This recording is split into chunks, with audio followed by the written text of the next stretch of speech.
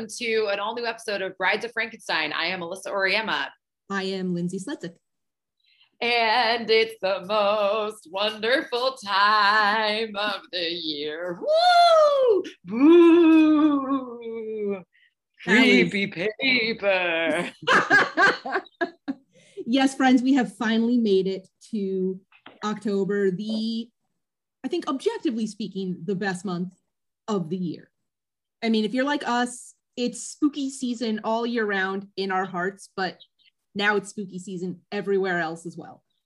I woke up this morning and I said to Mike before he left for work today, the house is going to be creepified by the time you get home. Yes. Because I wasn't able to do it yesterday, but I'm able to do it today. And I had already put out some like fall stuff. Sure. It's and Mike was like, well, you already have your fall stuff out. And I said, no. Big difference between my fall stuff and my Halloween stuff. And you will see when you return. I'm drinking pumpkin coffee with pumpkin spice in it because basic. In case you didn't know, I'm white. I'm white. Same. And you know, it's funny that you talk about your decorations. You said you were putting yours up today, whereas I have had mine up since Labor Day weekend. So, you know, two kinds of people. You choose chaos. It's fine. I choose chaos. So with that being said, we are in our spooky season. Yay. The more spooky. We are in our true form right now. Exactly. And so we told you that this year we were super excited about the movies that we picked. And we picked these movies back in December of 2020, if I remember correctly. And we were like, so excited. We just were, there were a bunch of movies this year that we did that were amazing, but we were really looking forward to this spate of films in the fall because of birthday mandates and Halloween. So we had Bram Stoker's Dracula last week, which was my birthday mandate. Right. And it makes total sense that we would go to one of the first adaptations of Dracula to ever be on film, even though it quote unquote isn't, but we'll get into it. Today we are talking about Nosferatu. Yes. Directed by F.W. Murnau, written by Henrik Galeen, and released in 1922. So this is the oldest movie we've done. 100 years old next year. Oh, I know, that's crazy. But yes, it is the oldest movie we've done. It's the first silent movie we've ever covered. And it's really fun to go back and watch it. It is a genuinely unsettling movie to watch. Sometimes intentionally and sometimes not. It does have, because of the nature of like the way filmmaking was in the 20s, like it does have a very like uncanny valley kind of vibe to it, like with the way people kind of move through it and like the way they style everyone and like the makeup and hair and the costumes, like, and I'm talking about like the regular characters, quote unquote, not just the vampire character. Like even the regular people are very spooky looking. Everyone. Okay, so I said this to Lindsay because the first time I watched this movie was actually last year because I'd seen clips and things, obviously, and I'd seen the gif of Count Orlok rising and all of that. And I'm familiar with Max Schreck and the whole kind of mythology behind this film because they did a movie called In the Shadow of the Vampire way back in the day that was all about like the myth of this film, which we'll get into. But I had never really seen the whole film. And then I watched it because Last Podcast on the Left did a series last year called Haunt Your House. And when we were all on lockdown, and it was really cool. And I kind of hope they do something like that again this year because they raised a lot of money for Last Prisoner Project and for Black Lives Matter and a few other organizations. And one week they did Nosferatu and it was hysterical. And it was cool because they were watching it with, on mute or like very, very quietly because they were talking over it. Yeah. But I got to watch it silently. I got to watch it with no backing, no score. So I watched it again this week with no score because I didn't want that to inform how I was watching it. Yeah. And I texted Lindsay last night and I said, nobody in this movie is good looking. It's not even that nobody is good looking, because no, they're not. Nobody looks human. Nobody looks like a person. It cuts to the humans, like Hutter and Ellen, the first time you see them, and I'm like, ew, everybody in this looks like a haunted marionette. It's very, very unsettling. But it is one of the things that does make this so effective on the rewatch. That's something that I think we come back to time and time again. It's like, how does this movie hold up, like when you go back and watch it again? And maybe this is a your mileage may vary thing, but it pings that part of my brain that's like deeply, deeply unsettled. Like every time I watch it gives me this kind of like skin crawling kind of sensation, and it's very effective for that. Yeah, and I always come back to that Scariest Movie Moments documentary that they did on Bravo, because A, it's amazing, and B, all the movies that we're talking about, a lot of the movies, like most of the movies that we've talked about, have been on that list. And they talked about how Nosferatu is one of the guys, I forget, it's the guy that wrote 30 Days of Night, Steve Niles. And he said something that always kind of stuck with me, and it resonated with me again when I watched it again this week. He says, there's a madness there that you can't really put your hands on it. Like there's just something insane about it. Like it doesn't feel right. No, there's a wrongness to it. And I think part of that, even the parts that have nothing to do with Count Orlok, everything just feels wrong. But I think part of that is the mystique of the film, because it was supposed to have been destroyed after its release. Like it's a film that for all intents and purposes should not like exist anymore. All copies were supposed to be destroyed. And the boring real life reason for that is a lawsuit over copyright from Bram Stoker's widow, who claimed that the film ripped off Dracula, which it did.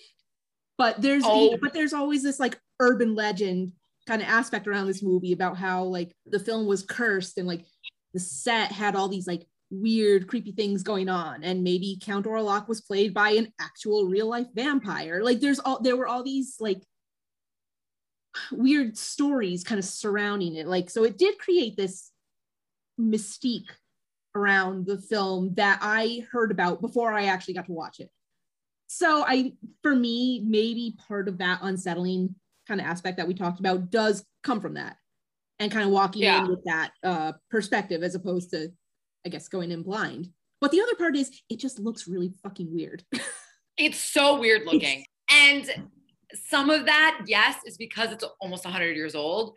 And it's just, when you watch older movies, there's this herky-jerky quality to it. Yeah, absolutely. Is unsettling. But you can kind of go, oh, okay, like it's a silent movie. Like we know what that acting is going to look like. It's going to be very broad and like reactive and stuff. And there's a reason why a lot of silent movie actors didn't do well when like movies got sound. Some of them didn't sound great. When the talkies came in. Yeah, poor Clara Bow. Like she started talking and it was like, oh boy. No. But there's also like a very deliberate, I'm gonna make you feel weird. Roger Ebert like talked about it in like his list of the great movies, and he said that Nosferatu didn't scare him, but it haunts him. I absolutely agree with that. It's like there are certain shots and certain visuals in this movie that like they stay with you after you're done watching it. Oh yeah. And honestly, like when you're going into a horror movie, I think that gives me the most satisfying experience. Like it's not enough to be scared. I like when something gets under my skin. And this movie definitely does that in the best way possible. Let me be very clear too. Yeah. And this movie is one of those movies where, yes, it's gotten remade as like Klaus Kinski remade it. And a few other things. And I know that Robert Eggers was set to write and direct a remake. Robert Eggers made The Witch and The Lighthouse. And I think that of anybody, I think he would be a good person to nail this, like, what is happening kind of vibe. But he himself has said it feels blasphemous that this is going to be something I'm doing.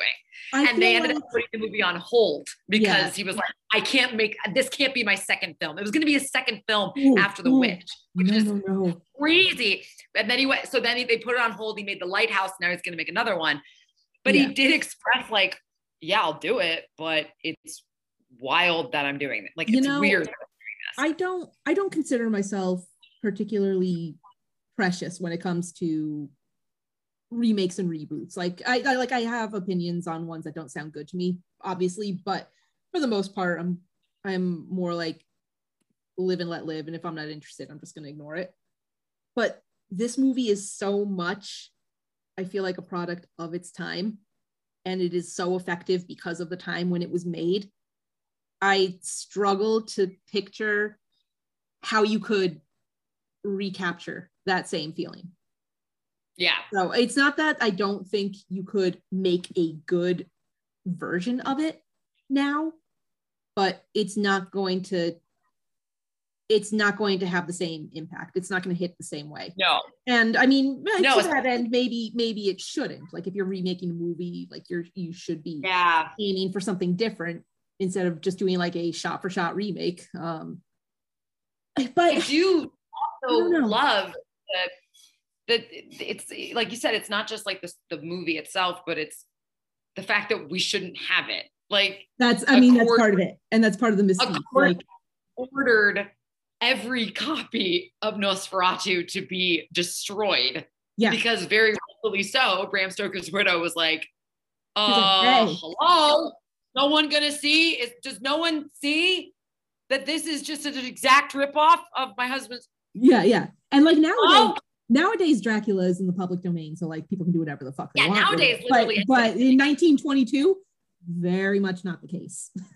And this was the first true adaptation of Dracula, because they didn't get permission. So Prana Film, the studio that made it, were like, hey, Henrik Galeen, write a screenplay based on Dracula. And they were like, we don't have the rights, but no, we're just, so notice. No one knows. Just change the words around. And he had written a bunch of things. And so it was like Germanist, and it's obviously like, this is very much in line with like the Germanist expressionist genre. So like the Cabin of Dr. Caligari and and they had only one original negative of it. And so and then as a result of like them destroying all these prints, there was already a print that was distributed everywhere. So they couldn't find all the copies of that print. Yeah. And that's why we have it. So Florence Balcombe, like the wife of Bram Stoker, sued Prana. This was the only film that Prana Film ever made because it immediately closed because were going to run out of money. Oh, that's so sad. I'm sorry to laugh. That's so sad. But imagine like that. Imagine that's your legacy. This is the only film you ever produce, right? Like, and so they shelved it.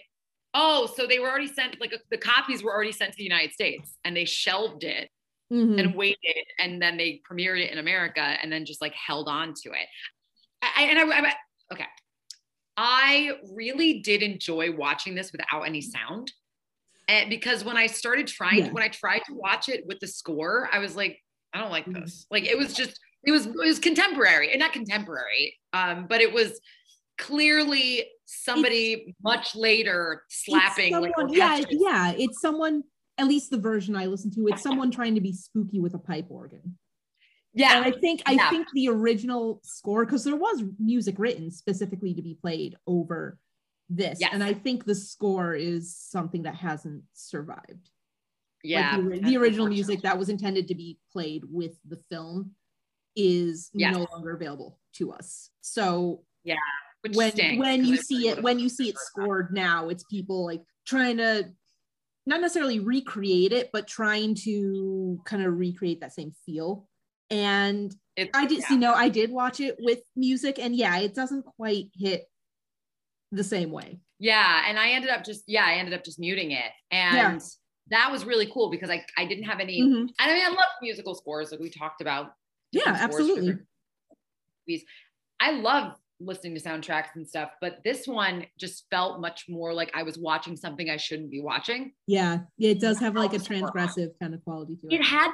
It had like a Blair Witch Project vibe to it, where like even though it's all a movie, it feels like you shouldn't be watching it. It has a voyeuristic quality to it. It really does. Some of those shots too, and also obviously it survived really well because F.W. Murnau was a very like technically advanced filmmaker. Yes. He goes out into the real mountains. He's shooting day for night, although you can totally tell that it's some of those scenes, like all the scenes that were tinted blue in the movie are the ones that are supposed to take place in darkness. Yeah. Because there are like, they were clearly shot, especially the exterior shots were clearly shot during the day. Yeah. Also, we should mention that the full original name for this movie is Nosferatu, a Symphony of Horror, or as it's called in Germany, Nosferatu, ein Symphonie des Grauens. Nailed it. Gotten one. Nailed it. I just wanted to yell in German. It just sounds scarier. Everything in German sounds scary. I'm German, I can say that. It's fine. Should we get into the summary? Yes, and I love your first sentence of the summary. It's Dracula.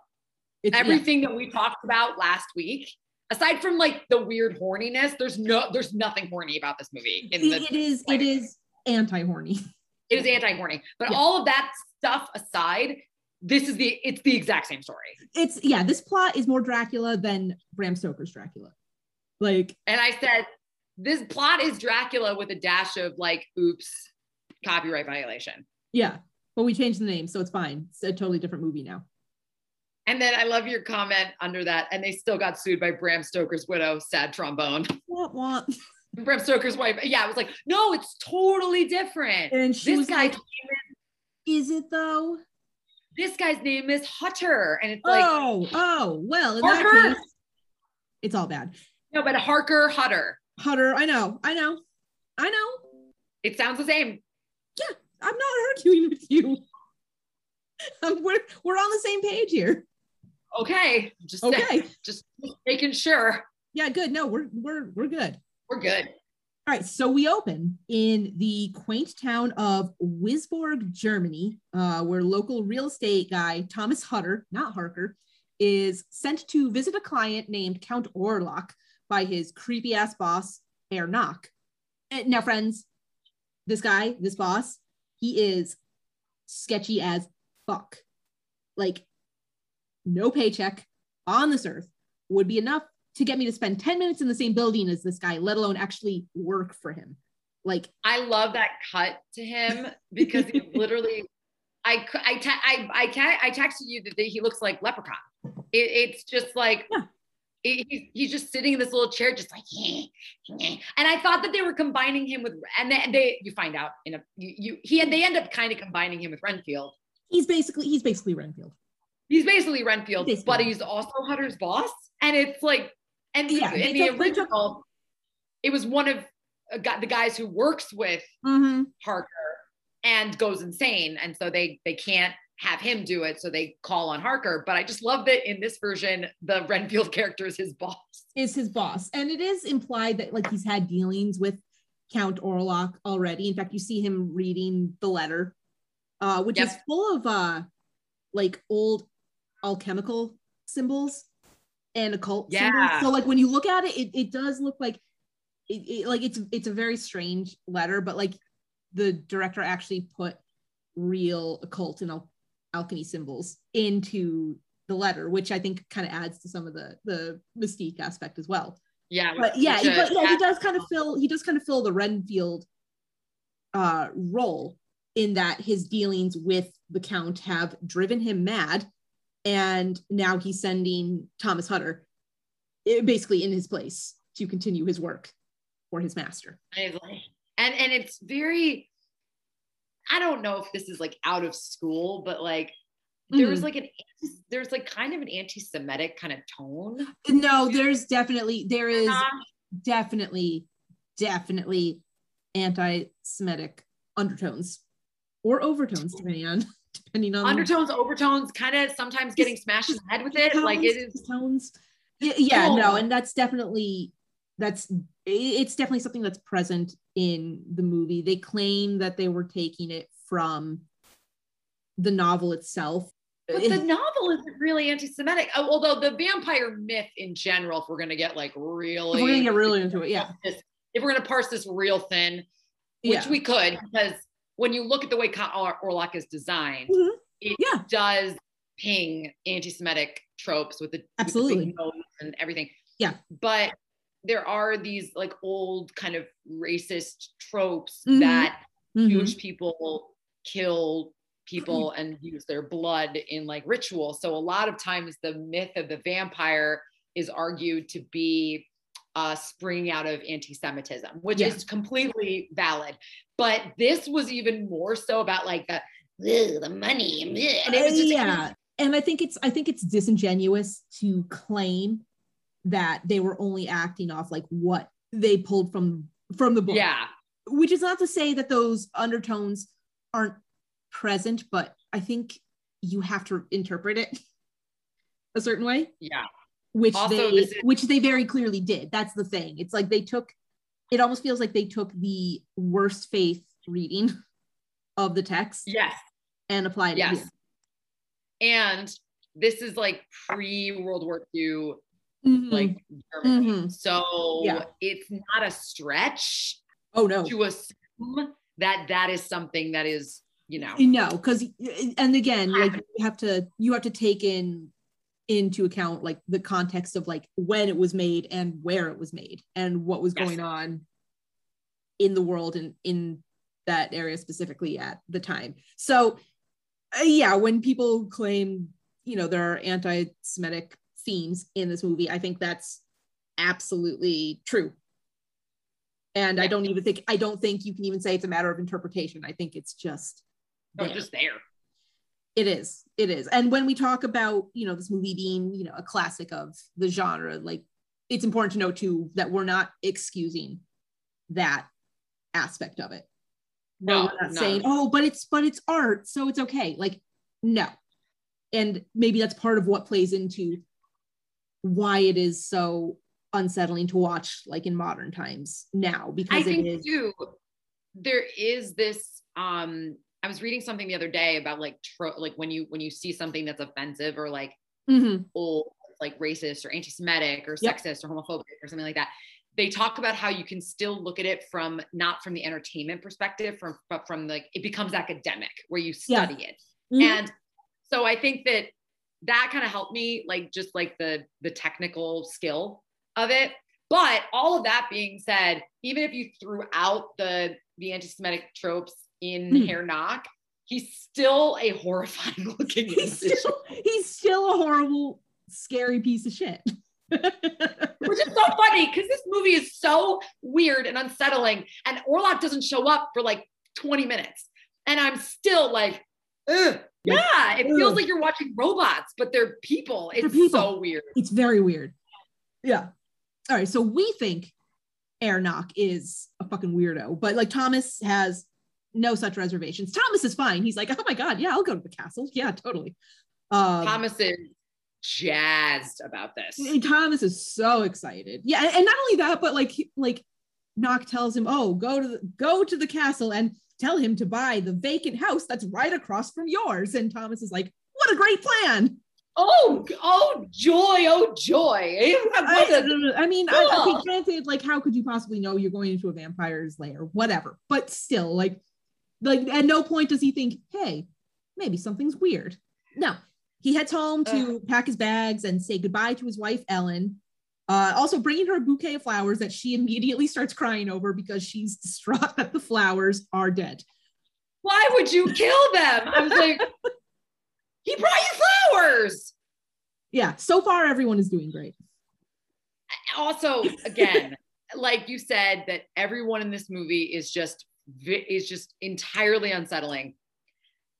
Ellen looks like a bride of Dracula, and she's supposed to be like the normal woman in this. She and Thomas are both, I think, very uncomfortable to look at. Oh, Thomas is horrifying to look at. Yes, he's supposed to be the hero, and I'm like, what if you just went away and didn't come back? What if you just never showed your face on like ever screen? Like ever again? Yeah. And they also, like you said, they made them up. So, you know, it's like, we have to emphasize your eyes. We have to make sure that you are like showing up on screen. But the way they did that was by like making her look so gaunt and thick. Yeah. And then telling her to look sad. So it's like, not only do you look sick, now you have to be upset the entire movie. It's honestly, it's very hard to look at. I'm sorry. It's really upsetting. It's really upsetting. So Hutter takes off for places unknown, stopping at an inn for the night in the course of his journey. And apparently just the name Count Orloff is enough to send the local townsfolk into an absolute tizzy, but then they get distracted by the local werewolf. This is a part that made me laugh. They get distracted by the local werewolf, who's apparently like out on the prowl. And all these people are strangely fine with it. Like they're scared, you know, they're going like, oh, don't go outside, the werewolf is here. But they're also sort of like, oh yeah, that's the werewolf. But like, is Count Orlok the werewolf? Because remember in Dracula, in Bram Stoker's Dracula, he could be is the werewolf. I mean, that would make more sense narratively than just having like werewolf night. But maybe I'm misinterpreting, and maybe that's on me, but like I didn't necessarily get the sense, or it wasn't made explicitly clear that Orlok was the werewolf. I think it's one of those things where like maybe he is, but I don't, for my money, I don't feel like I kind of thought he was. Because you are probably right, to be fair. And again, that makes more narrative sense than just like random werewolf on the moors. But I do love the idea that there is also a random werewolf. Like I do. Which is just footage of a hyena. Like they talk about like the oh my god, that's okay. Okay. It's like a little tiny hyena that like it's just like moving through a bush. And everyone is like, oh, the werewolf. And it's just this little guy. Okay. So when I was watching this, when they said there's a werewolf, I was like, oh shit, like this is gonna be cool. And then they cut to the hyena, and I was like, oh, maybe the hyena is gonna get eaten by the werewolf. And then it cuts back to Thomas like getting into bed, and I was like, oh, that was the werewolf. That's not even a werewolf. And I mean, that's not even a wolf. At least get a big dog. Yeah, I mean, to be fair, like hyenas are not necessarily like small animals. No, but like when you picture a werewolf and you picture something like terrifying, your mind definitely goes to like something big. You want the size, you want the scale, and this is just a hyena, and it wasn't even doing anything. It was just like nosing around in the dirt. It was not even, it just kind of like, oh my God, the werewolf. And then it cuts to him just being like, just like, yeah, like I'm watching it going, oh, leave him alone. He's just hanging out. Yeah. You guys are the problem. It made me think it's Guillermo going like, he approaches, and then like the coughing lid gets stuck.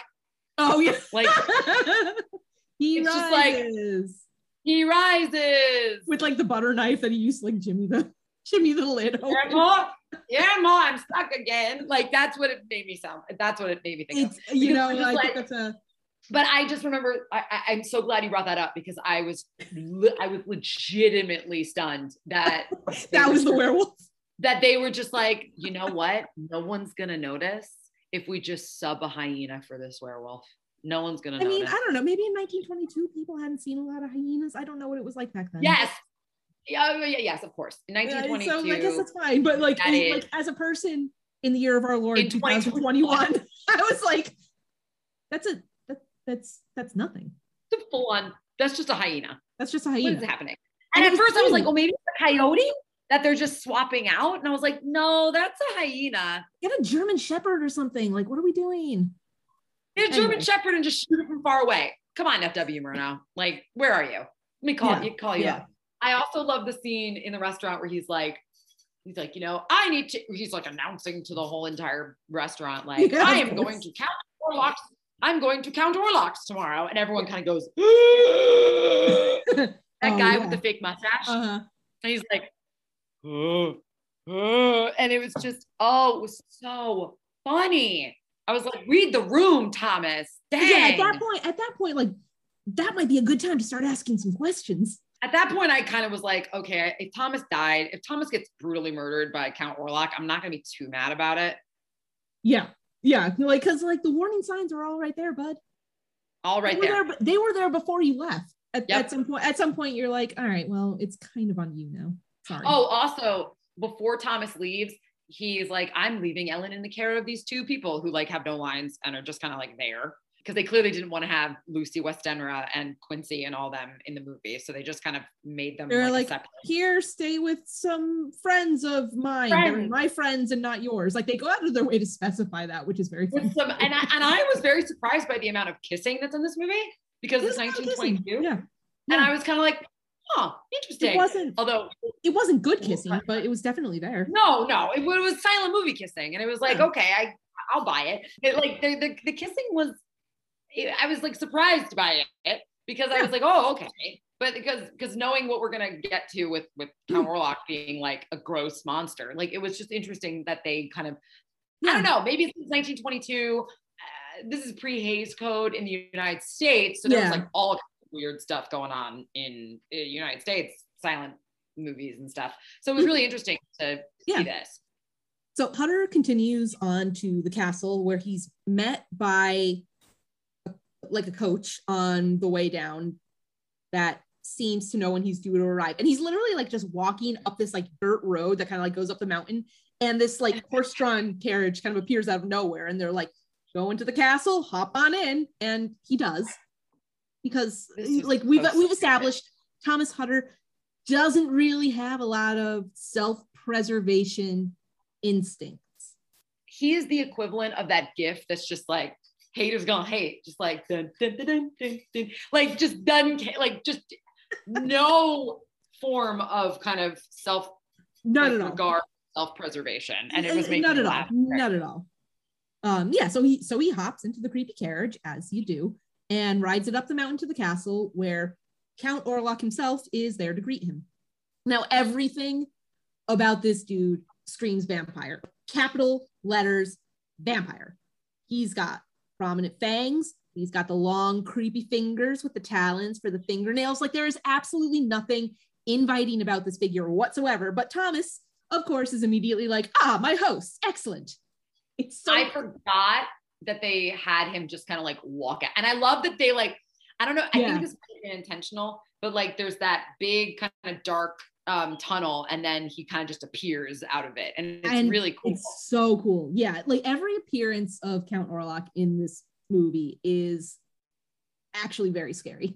I almost wanted him, it almost made me think that he was going to be like riff raff and just go hello, like I know, right? It was very good. I always been wondering like what Count Orlok would sound like, but like Gary Oldman in some ways in the Bram Stoker one has that kind of like that Romanian like welcome Mr. Harker. But he's definitely not doing like his best Bela Lugosi impression. You know what I mean? Like he's definitely kind of doing his own thing and in a way that felt more organic. Whereas like the Lugosi vampire accent now, like it sounds very cartoony now, but I think it's also because it's been parodied so many times, you know? Sounds like the Count from Sesame Street. Well, now it does, because that was our first point of reference when it comes to vampires, was the Count. Legitimately. That or Count Chocula. Yeah, but we didn't hear him talk. We just ate his cereal. He was in the commercials. Was he? Yeah. Yeah, you're probably right. Yeah, so things take a turn at dinner when Thomas accidentally cuts his thumb and the Count grabs his hand and tries to suck the blood out. The precious blood. The precious blood. Finally, this sets off some warning bells for Thomas, who pulls his hand back and kind of like, I don't know, like staggers away to safety. Like he basically collapses in a chair next to the fireplace. There's a lot of collapsing in this movie. I mean, there's a lot of collapsing in violent movies in general. Yeah, but like true. Some of the things that I like that are really interesting about this movie, you have to see it. And it's available on YouTube. You can just go find it. Like there's 9 different versions of it and they're all available on YouTube. Yeah, absolutely.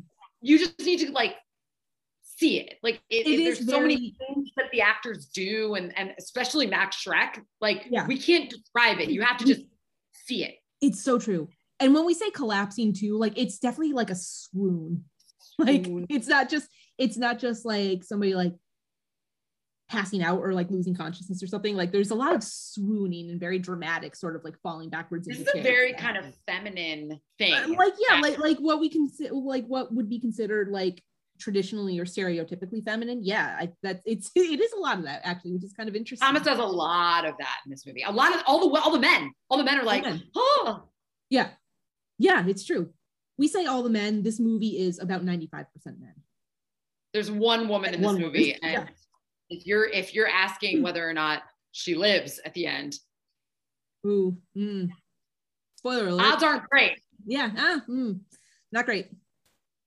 All right, so he swoons into his chair because that's about as far as he can like take himself to safety, I guess. And he does wake up the next morning to find puncture wounds on his neck, which is probably not a great sign of things to come. And then he writes to Ellen saying, like, the mosquitoes here are really bad. Like two of them bit me on the neck very close together. And I'm like, the room. Yeah, no, it's not good. We're in a gothic vampire novel. Like, what are you doing? I hate to be the one to break it to you, but Keanu Reeves' Jonathan had more self-awareness than this guy. I mean, yeah, at least he kind of realized something was up. Yeah, Harker realized something was up from jump. Like even by, I mean, the bad acting aside, Keanu Reeves, again, we said it multiple times in that episode. We're saying it again, trying his hardest. If you mute him, he does have really good like instincts in terms of like his reactions to things. Like his face. His face and his body language, I think, they're always very good. They're always very good. Yeah. Yeah. And there's always a look on his face the whole time of like, where the fuck am I? Yeah. Like, what is happening? Whereas this guy's like, everything is great until suddenly it's not. Oh God. And it's it's so stupid. It is. All right. So that night, while signing the paperwork to buy the vacant house directly across from Thomas's home, again, Count Orlok spots a picture of Ellen and immediately falls in lust, commenting on her quote unquote lovely neck. Your wife has a lovely neck. I was like, once again, should be a red flag. Yeah. Even Gary Oldman's Dracula, who is like the whole movie just trying to like get at Winona Ryder. Yeah. He didn't even say something like that. He was more like, I did love once and she died and it was very awful. Like he was more like tragic. Whereas this is like,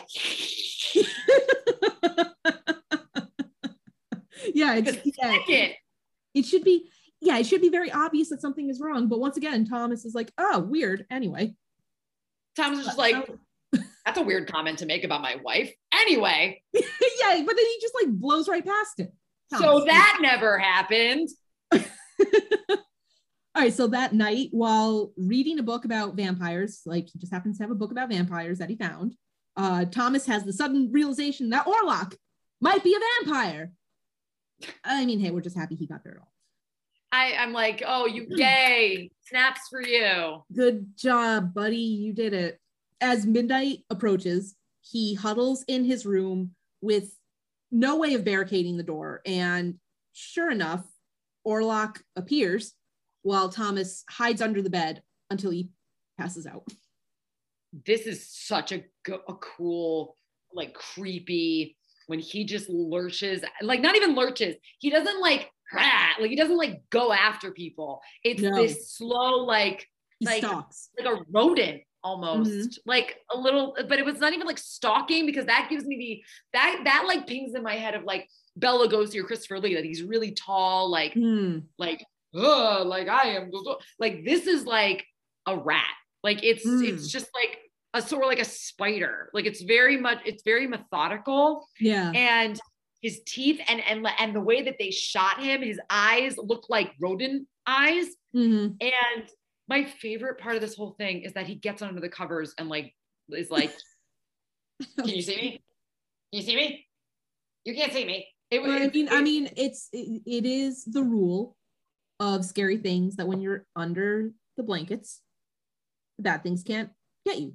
That's the rule. I mean, I thought that for many years, and then I watched the American remake of The Grudge when what's her face gets under the covers, and then when she pulls the covers up, like the woman's underneath the covers, and I was like, why would you do that to me? Now you've ruined my one safe space. This is so rude. All right, so Ellen, meanwhile, while all this is happening, wakes up from a nightmare back home in Germany, and in a trance walks out to the balcony, which catches the attention of the people that she's staying with. So they call the doctor, but while he's trying to check her over, she gets a sudden vision of Orlok attacking her husband. And Orlok seems to be like aware that she can see him, so he backs off.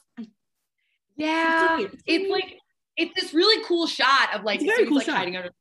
He's like hiding under the sheets, and you just see like the shadows, like with the hand. Such good use of light and shadow. Yeah. So Ellen like wakes up, walks to the balcony, and also if you watch it again, look at her feet because they're filthy. I did not notice. I'm sorry. I did, and I don't know if it was lighting or like her feet being filthy, but it just looks like black on the bottom. Yeah, it was gross. And so she walks out to the balcony and she's like, I know what's happening.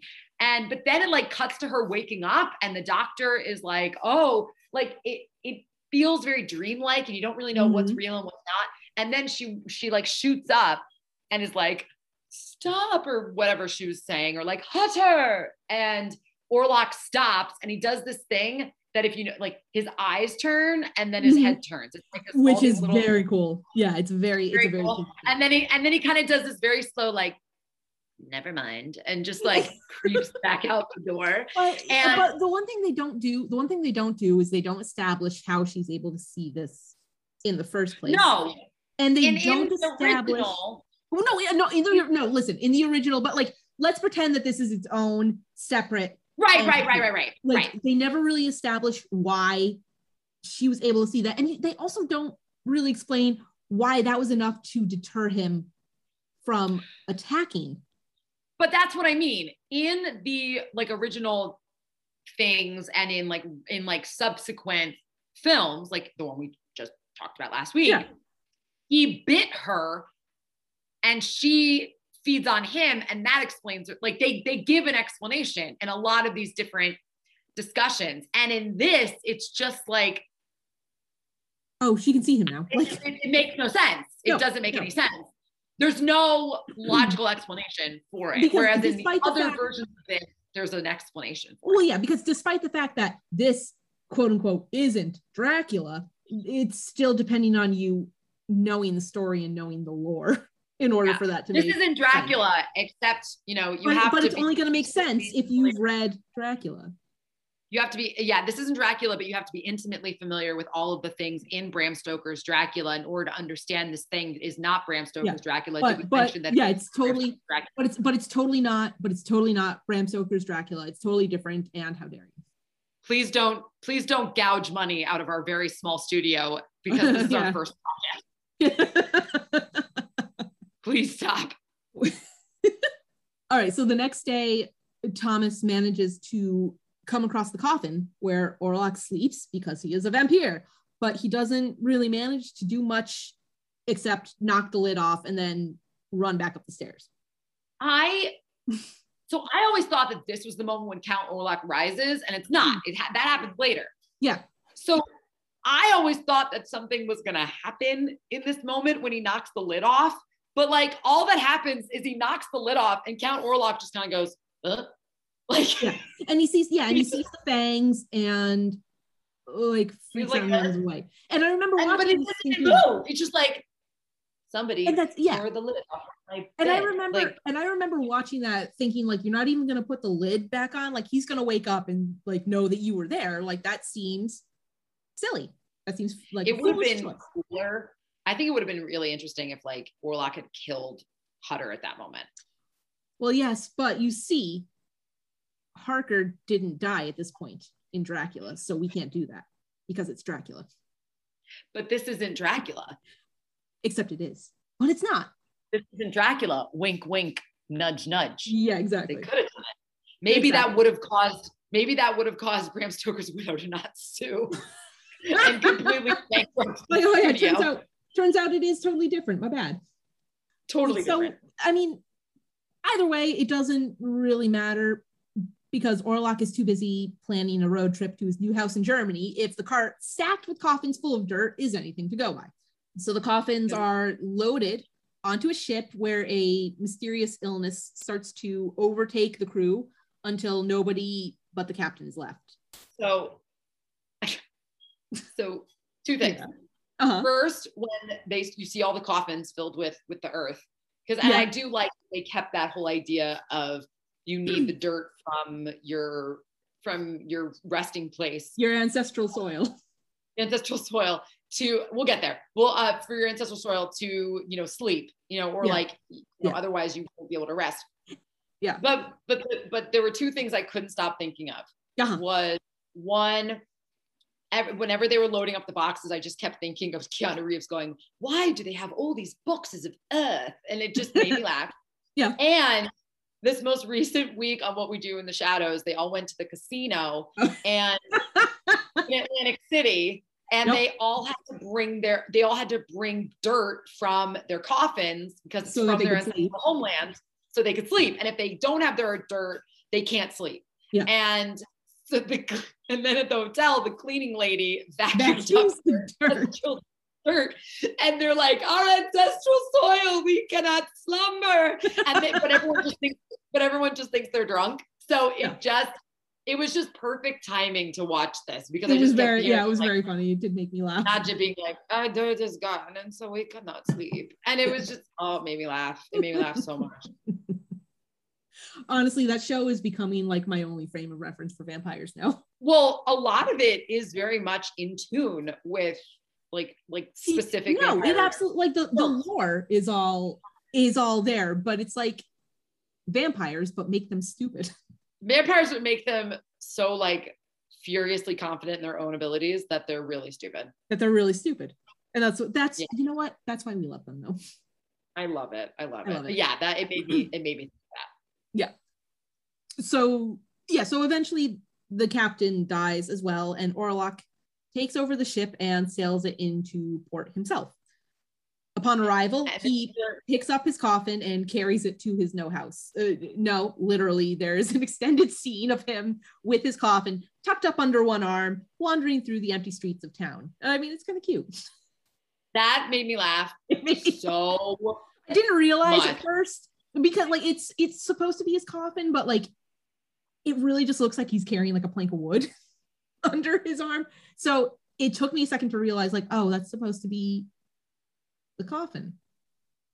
It just made me just this shot of this creepy horrific looking dude just carrying a coffin, just like like and he's like stopping and like looking over his shoulder, like, anyone here, anyone watching? No, okay, I'm gonna and the way that he does it is very like silent movie where he's like walking and then he goes yeah, and then he like walking and he goes it's so good. Yeah, it's great. Like in the middle of all this, like Thomas manages to find his way back home. It doesn't matter, it's fine. But by this point, I'm just like, I really couldn't care about Thomas. I could not give less of a fuck about Thomas, to be totally honest. Also, so when he's taking over the ship, there's the shot of Count Orlok coming up, and it is like this amazing.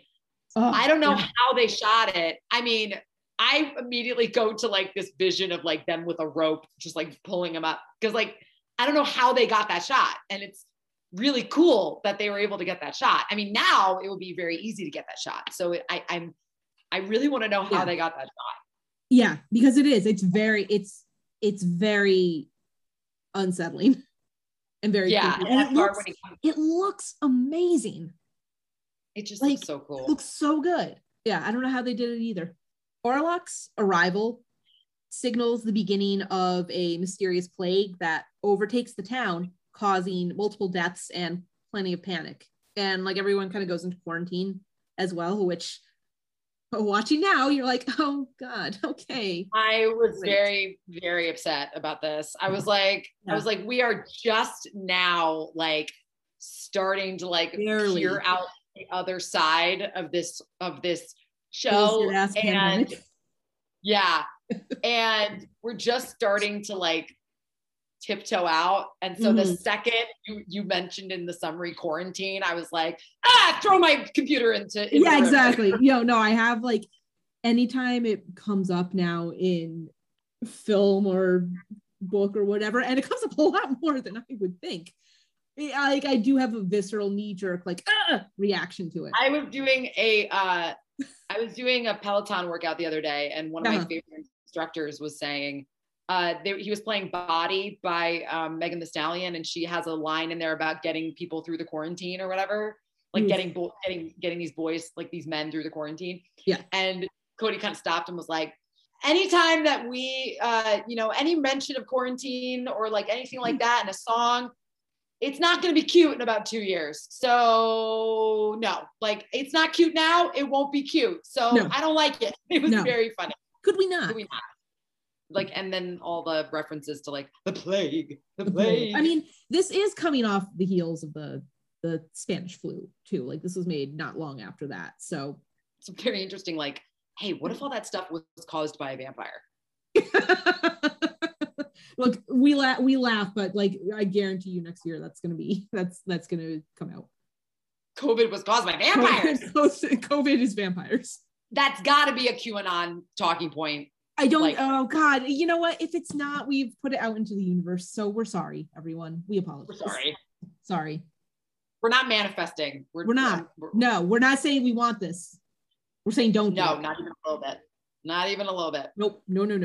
All right, so in the midst of all of this, the town turns against Ernok, who had been arrested and locked up for reasons, but manages to kill a guard and escape, prompting an extended town-wide chasing. He's gone full like Renfield, like bonkers. Yeah, like, and there are shots or like short scenes of him like interspersed throughout the rest of the movie where like they go to visit him in jail and he's like eating spiders and being crazy. So it's there, but again, it's another one of those things that like they just sort of take it for granted that like you're familiar with the Dracula story, so you don't really need a whole lot of reason why he's crazy. Yeah, he just is. There's like, a lot of like hand wavy things. A lot of hand wavy things, which it makes sense in the context of the source material, but if you're trying to tell us that the source material isn't what we think it is, then it doesn't make any sense. Yep, exactly. Yeah. So anyway, that's the end of Knock. All right, while quarantined, Ellen finds Thomas's vampire book and reads that a pure-hearted woman can defeat a vampire by distracting him with her beauty. Upon reading this, she immediately says, "Hey, that's me," and hatches a plan to take out Orlok once and for all. I love this reasoning. Like, hot chicks can kill vampires, and she's like, "Oh, good. I'm hot and pure of heart. I figured it out. You have to be pure of heart. You have to be pure of heart and a smoke show. Both of those things at the same time. And okay, listen, like me, I am neither. So I guess I'm not going to be killing vampires soon. I would say no. You're a smoke show. I can't say you're pure of heart. No, I don't think either of us can claim that at this point. I was about to be like, "Oh, you're pure." And then you thought about it and you said, that is a lie. Yeah. I was like, I'm able to tell the truth about one of those things. And Pure Heart is not the one. Not it. Nope. No, I love the cojones on this woman. I know, to be like, yeah, that's me. Like, pure of heart, a hot piece is me. Yeah, check and check. I feel like then she would see Count Orlok and go, never mind. I'm not pure of heart. I'm gross. Leave me alone. I'm ugly. I'm ugly and trash. I'm trash. So unfortunately, her plan for attacking and killing Orlok consists of opening the window to let him in, fainting, and then getting attacked by Orlok when Thomas runs out to fetch the doctor. So like she opens the window, she faints, and Thomas is like, I'll be back, my love. And he leaves. And then Orlok comes in and starts to drink her blood, as vampires are wont to do. This whole sequence, I think, is really cool. So yeah, he attacks, he drinks her blood, but he must be distracted by her beauty because he doesn't notice that the sun is coming up until it like turns him to dust. Ellen lives just long enough for a grief-stricken Thomas to run back into the room and take her in his arms, where she dies. And then we end on a lingering shot of Count Orlok's not Dracula castle. The shadow of the death bird. The interstitial titles in this are so overwrought. It's amazing. They are extremely overwrought. The shadow of the diamond and the death bird, the precious blood. Oh my God, it was annoying. And it's like, okay, we get it. We understand. Thank you. And also, this is the first time that, because in Dracula lore and in older vampire lore, it was not really a universal thing that a vampire burned to death in sunlight. It was something that either it depended on the situation. So in Bram Stoker's conception of Dracula, there's an idea of he is just not as powerful in the daytime. Like the sunlight weakens him. So that's why in the movie Bram Stoker's Dracula, he's out and about. I was gonna say, you definitely see him like, going out during the day. But he's wearing sunglasses to like make sure that he can like protect himself a little bit. He doesn't sparkle. And for style. And he looks fly. And he does this like there's these really interesting things in vampire lore that Dracula talks about specifically that a lot of it didn't really get carried over to any other vampire lore. Like one of the things that is mentioned in Dracula is that a wild rose placed on Dracula's coffin will keep him in the coffin and he won't be able to get out. But it has to be a wild rose, like it couldn't be something he puts in the garden. It says, from what I read, it's a wild rose. And then another one was like he could only transform at certain times of the day. But this was the first time in a film or kind of on like in kind of media that like the sun hit and he just immediately turns to dust. And this movie just ends very abruptly. It really does. There's no denouement at all. It's just like she dies. And it's like, okay, well, we're done here. Yeah, that's it. And it's very much this feeling of we didn't know how to end this, so we're just gonna end it here. So we're just gonna stop. Like it feels like one of those interstitial, like Grand Guignol horror shows where it ends with the woman dying. Like in Interview with the Vampire, when Armand like kills that woman and everyone thinks it's fake, but it's really real. But that's at the end, and it really was reminiscent of like a scene, like a horror scene in like one of those old plays. But we don't really do that kind of thing anymore in film. So I remember watching it for the first time going, wow. That's it? Really? It almost makes it feel like the version you're watching is missing a reel or something. Yeah, I'm like where's the rest of this cut? I know. I'm like, what? Like, you know, and it's funny we say that too, because it feels like a long movie for a silent movie. It's like an hour and 25 minutes long. An hour and 25 minutes. Yeah. And I did not expect that.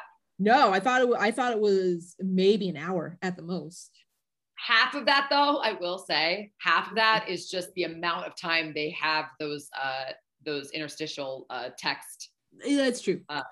The placards. And the other half is those are up for a very long time. The other half is what? The other half is swooning. The other half is just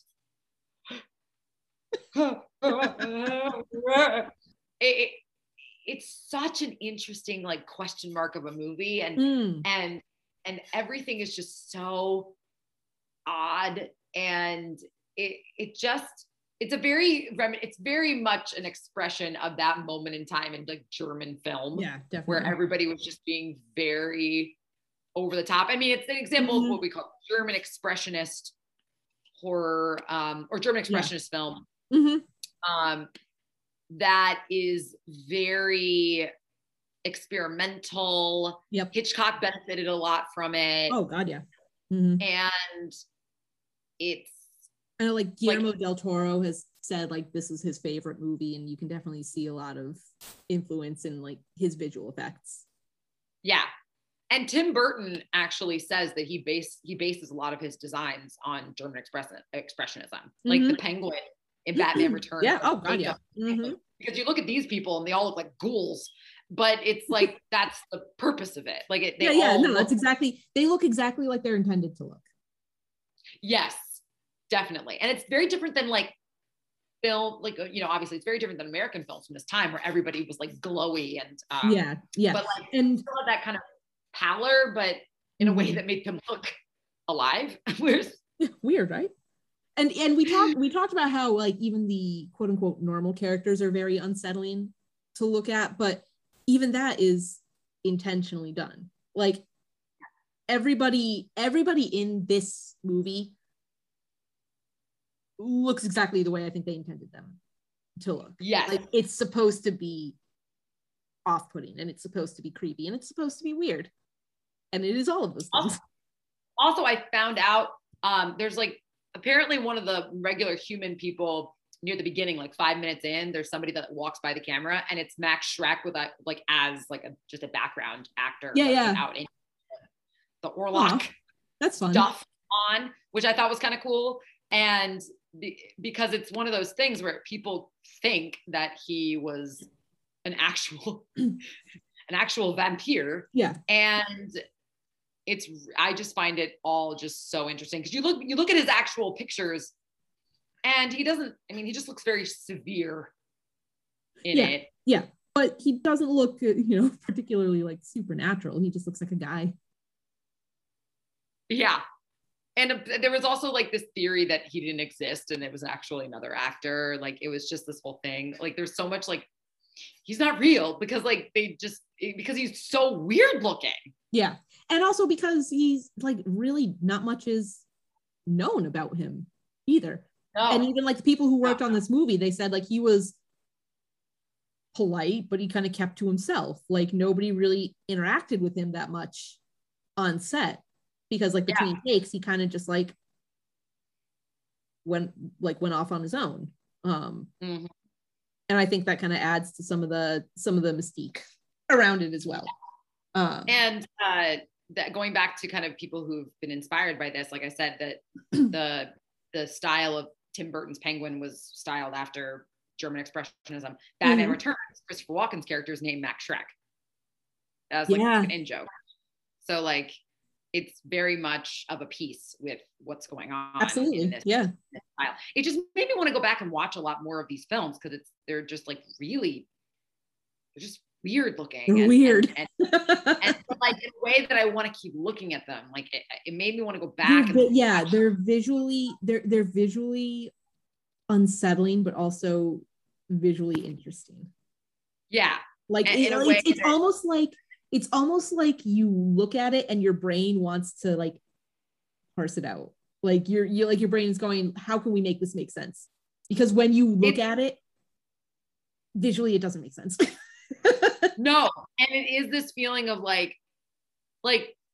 watching it makes you tilt your head and go, it's that we've said this a couple of times already, so now I'm sounding like a broken record, but I think it's that it's similar to the uncanny valley effect, where your brain is trying to work it out.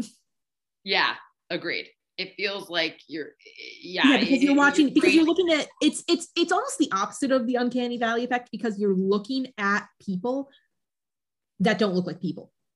Right. Whereas uncanny valley is like you're looking at robots or simulations of people that they're close to human, but they're just off enough to be wrong. Yeah.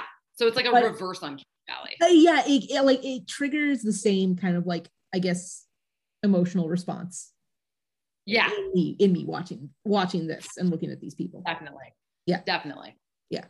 I mean, I feel like you can't be a horror you can't be a horror person, but I feel like you have to watch this movie. It's required viewing. It really is. Yeah, especially if you're a vampire person. God, yeah, definitely. It's the first adaptation of Dracula. You have to watch this. And it's probably the most faithful in terms of honestly, in terms of just being weird and being kind of what the heck is happening?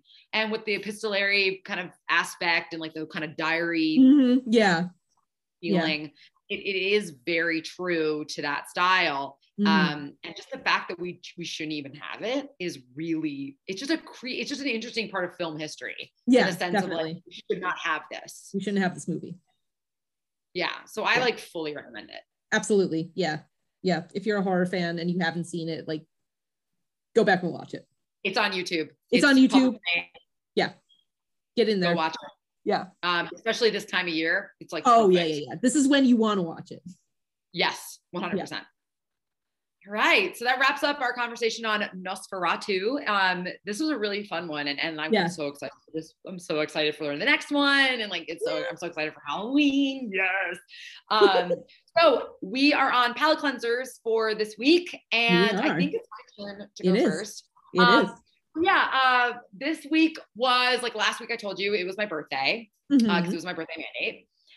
But it was also my brother got married last weekend. Yay. And it was just a really nice time. They've been engaged for 3 years and they were supposed to get married in 2020, but yeah.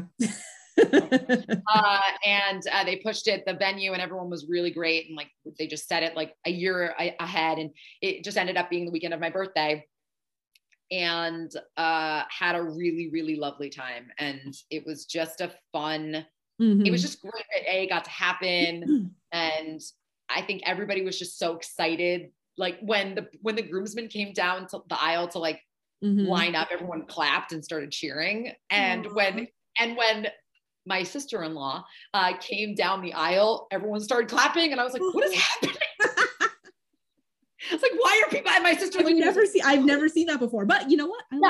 I like it. And my sister was like, why are people clapping? I was like, I don't know. It was very funny. And we were it was outside. It was beautiful. The food was amazing. And it was just a really good weekend. And then the next day was my birthday, and I just wanted a chill day, and we just hung out, went to a brewery. What brewery? Tribus in Milford. Oh, I haven't been there. It's really small. It was really fun. It was just very, very, very quiet, and we just sat in a little area on some couches and just hung out for a couple hours. That's the best way to do it. It was a very chill day. And then we went grocery shopping, and then Mike made me dinner. It was great. So it was just a nice, and then it was just a nice start to the fall, because it was the first fall. So my palate cleanser is getting to just kind of have a really nice weekend. And my sister getting a new sister-in-law. So that's really cool. Yeah, it was awesome. It was a really So what is your palate cleanser this week? So my palate cleanser for this week, for the first time in over 2 years, I got to go to a baseball game last Friday.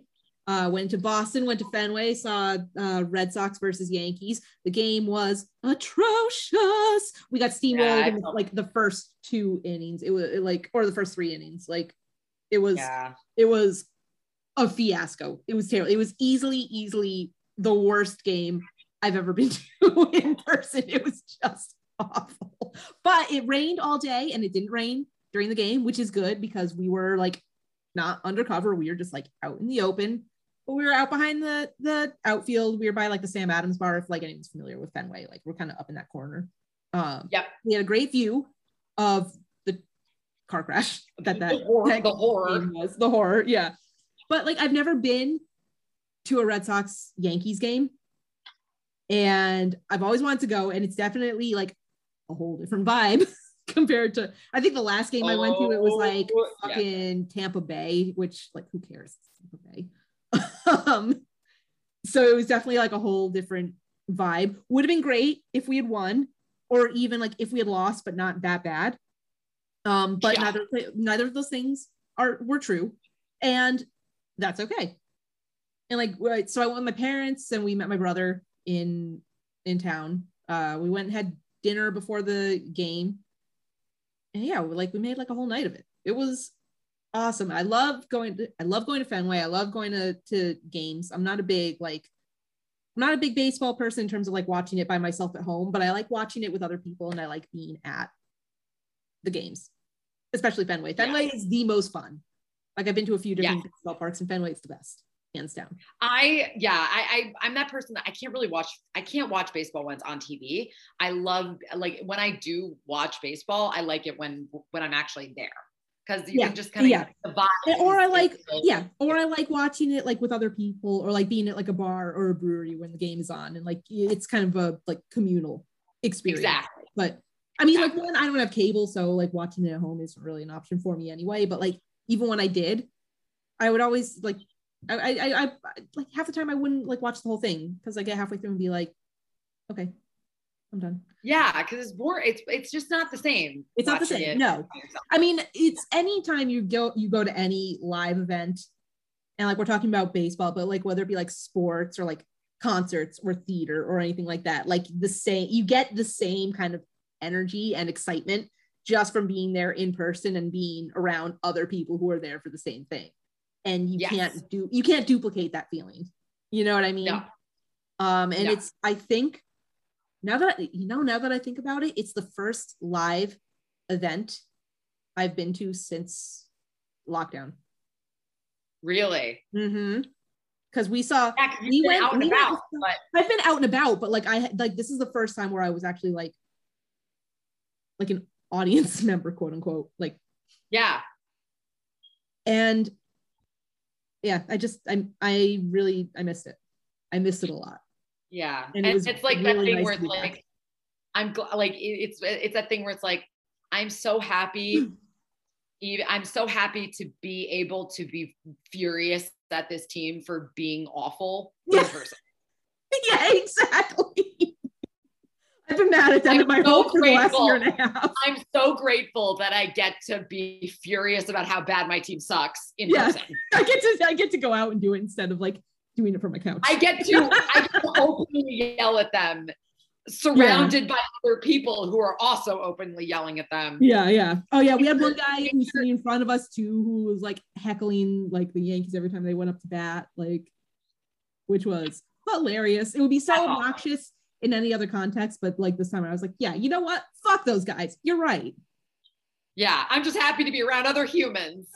Exactly. Like, yes, I will pay $12 for this beer. I'm just happy to have the today on my run, I got I got honked at while I was like turning in to go into my neighborhood. And I think it's the first time I've been honked at on a run since like this all started. And the second it happened, I was like, nature is healing. Nature is healing. So when you said that there was somebody screaming at the Yankees players like in front of you, it's like balance is restored. Like things are as they should be. Everything is as they should be. We have come full circle.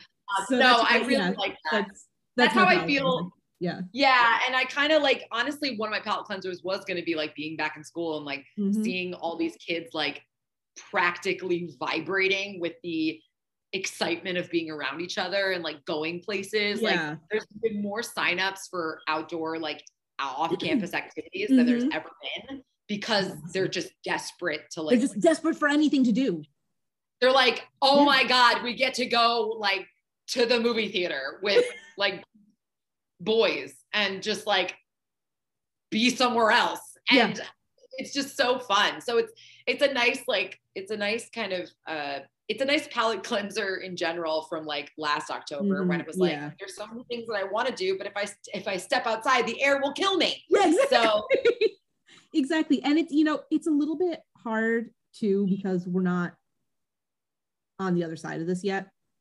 No, not yet. So I'm kind of, it feels a little bit, we're vaccinated. And like, no, I'm saying like to the people that, if you're not, like, do it. Like, come on. Yeah, like, we are both before, like, just to like clarify, both of us are fully vaccinated. We are all we are taking full precautions. We're still masking. Like, still masked. Yeah. Yeah, exactly. So I'm aware that it feels a little bit weird to be celebrating stuff like this when we're still kind of in the midst of all the bullshit. But on the other hand, the bullshit's not as bad as it was at this time last year. Yes. And we're starting to see the light at the end of the tunnel. And we're in a position where we are people that are being we've been very responsible. We are still being very responsible. So we have, like, I was saying to somebody, I was like, I feel kind of guilty about doing this or doing this. Yeah. And said, you've been doing every single thing correctly for 18 months. You deserve, you're allowed to get out and do something that you enjoy. Yeah. But then that's how I feel about it. But then I'm like, but what if I'm not? Yeah, no, it's the voice. It's the voice in the back of your head going, what if you're wrong? What if I'm wrong? What if this is the moment when everything falls apart? But then I'm like, no, stop it. And also like the whole world is not going to fall apart because you went to a wedding and I went to a baseball game. Like I would love to think we have that kind of power. How much power? Yeah. And I think that honestly, if there's anything this past year has taught me in general, it's that it's just that what we're doing it's what we individually are doing day to day. We can't alter what everybody in the entire world is doing. We can't like save the world by ourselves, but it's what we do like within our own little circles that is the most important. So that's going to make the impact on our world and our lives. Yeah. And so you going to a baseball game gives you that breather to like have fun, be with your family, and it gives you spoons essentially to like then go back and like do the things you need to do. Me being at the wedding, I was able to then go, okay, I did that. Now I'm, you know, and I was responsible at the wedding too. I had a mask and everything. Yeah, absolutely. And, you know, was with my nephew. So I really wanted to make sure that I was, you know, being responsible. Yeah. And it was lovely and really just nice to be around humans. I definitely hit capacity very, very early. God. But I'm glad that I'm in a position where I am like, peopled out. I'm like, I haven't been peopled out in 2 years. I know, right? Nice to do that. So good. All of that being said, you should get vaccinated because then you can enjoy the ooky spooky, wonderful things about fall that we enjoy. That's right. And so, you know, go do it. Please do it. The sooner you all do it, the faster we get out of this for once and for all. We're so close. We're so close. Yeah, so that is pretty much it. We are so excited for October. Yeah. Spooky season is upon us. So we've got one more main feed episode dropping this month, which is super fun. And we've also got a commentary episode that will drop at the end of the month on Halloween. Yep. And yeah, so we're recording the one that's going to drop after that, like before Halloween, which will be really fun. Yeah. And Yeah, so follow us on Twitter at Twitter and Instagram at FrankenBridePod. You can also email us at frankenbridepod@gmail.com. And have an amazing start to your October. Get ready for spooky season. And we will see you next time on Brides of Frankenstein. Thanks, everyone. Bye.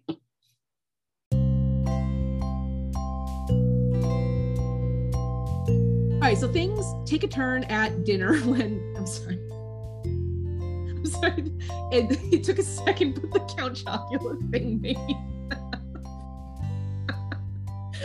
like it caught up in my brain what we were saying, and I was like, what the fuck are we talking about? Are you on a 5-second delay? Like, I don't know, it just, all of a sudden I was like, oh, that was funny. I feel like if we were to cut that and like count how long it took.